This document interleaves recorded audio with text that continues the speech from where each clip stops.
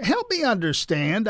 We understand that this is not a particularly unusual arrangement for people in political office, in elective office, that once elected, you take such money as you have. If you hadn't done it already, you put it in the hands of people other than yourself. Blind trust, it's sometimes called. Tell us what you had and tell us what you've done. Well, Tim, thanks for asking that question because I think it's important that we get the facts out there.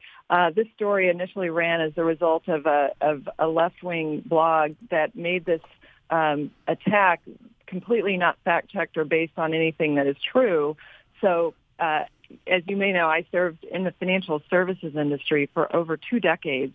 And as a result of that service, my husband and I had long separated ourselves from any decisions in our stock portfolios, making those kind of buy and sell decisions. And when we looked at the requirements under Senate ethics, we realized that it exceeded the requirements because many in Congress still directly trade in their own accounts. We looked at the compliance level because our goal is to always over-comply. And we did meet that standard in terms of over-complying, having third parties manage these trusted advisors that do that day to day so that we can do our jobs day to day. And that's what I went to Washington to do. I've been completely focused on serving Georgia since day one, have lots of results for just 3 months in the Senate, and eager for everyone to look at this out in the bright light of facts so that they can see I had no involvement in any transactions. And in fact, if you look at the portfolio, it was not positioned, now that I can look at it, for any kind of a market decline. All right. So that said, and we'll stipulate all of that, that said, why make the move you made this week? Well, look, good question.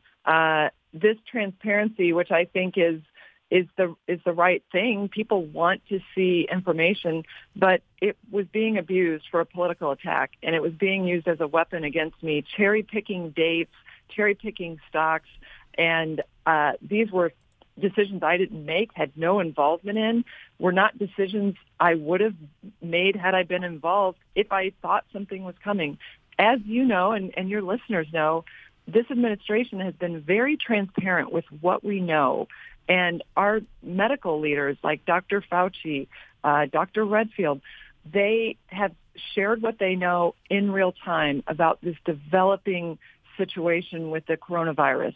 And so I think we have to remember this has been one of the most transparent discussions of the evolution of this virus.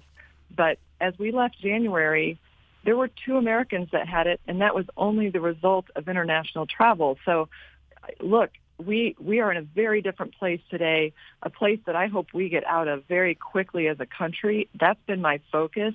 I've been working nonstop, not just on helping create elements of the CARES Act, but deliver and execute on it to deliver on the promises we made with that relief for Georgians. Senator Kelly Loeffler with us here. Let's move on then. I just used an analogy a moment ago that occurred to me, the state of our economy right now. There will be those occasions where, and the pilot, he doesn't want to do it, but he has to put that plane in a dive to save the plane, the assumption being that before the plane crashes, he'll pull out of the dive. Isn't it about time to start pulling out of the nosedive?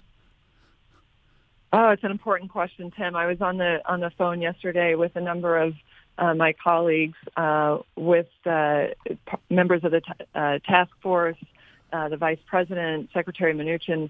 Everyone is looking at this. We have to make sure, first of all, Americans are safe and that we don't overwhelm our front lines, who I just want to take a moment to thank: the doctors, nurses, first responders, those keeping our grocery stores open and stocked, truck drivers, people who are in the process of keeping this economy going.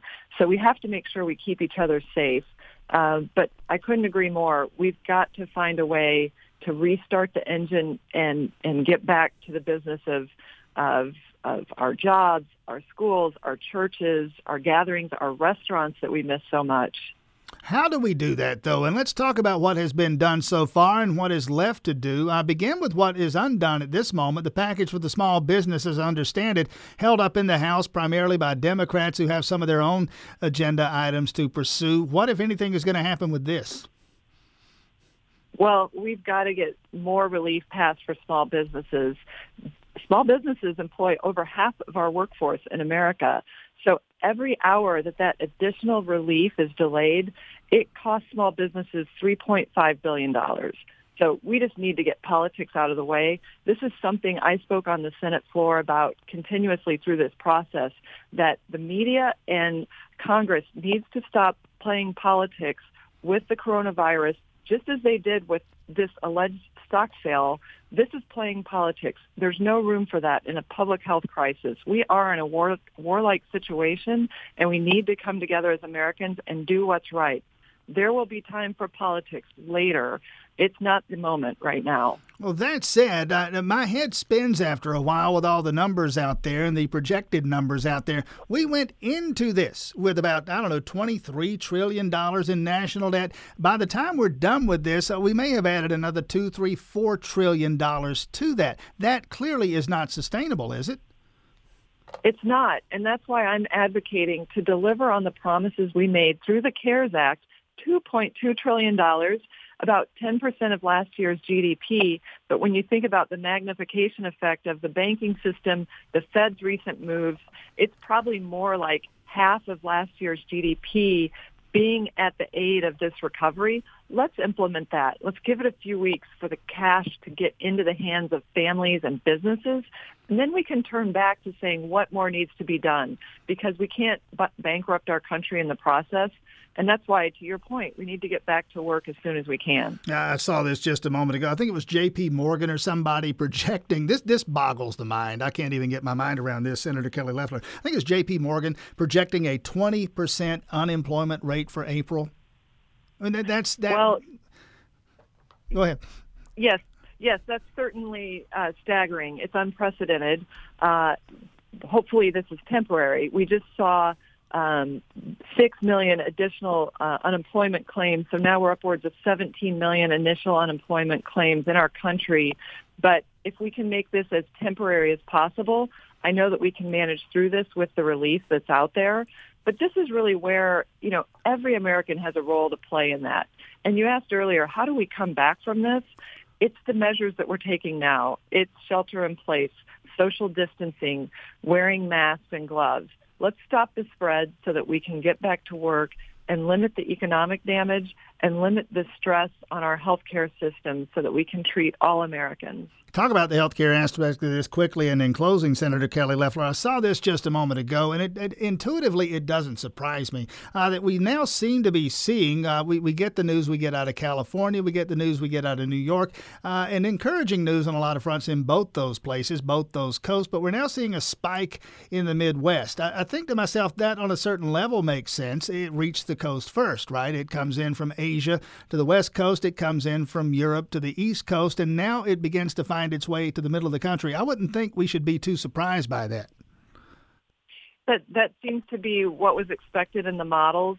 Hopefully we've learned enough by this point that we can certainly enact those measures to stop the spread, and that the supply chain has built back up in terms of PPE, ventilators and respirators and masks. That's something I'm working on intently, because this is what we can do to respond immediately. So my heart really goes out to those that are fighting this now on a new front. And really, my focus remains making sure Georgia stays safe and strong. And finally, quickly, in less than 30 seconds here, but Senator Kelly Loeffler and the WNBA's Atlanta Dreams, Kelly Loeffler, any sense at all as to whether we get sports and specifically the WNBA again soon? Well, Tim, it is tough not to have sports right now. I know that's what our country turns to unite our people and get behind, whether it's the underdog or the dream team. I am really focused on making sure that we get our country back for those uniting moments. It's not clear when we can gather again for sports, and I just have really enjoyed watching Coach Smart, Kirby Smart, his ideas around how we use what we learned in this health crisis to make ourselves better and stronger, whether that's as a country or sports. Senator Kelly Loeffler, we'll leave it there. Happy Easter. Stay safe. Thanks for joining us this morning. Thanks, Tim.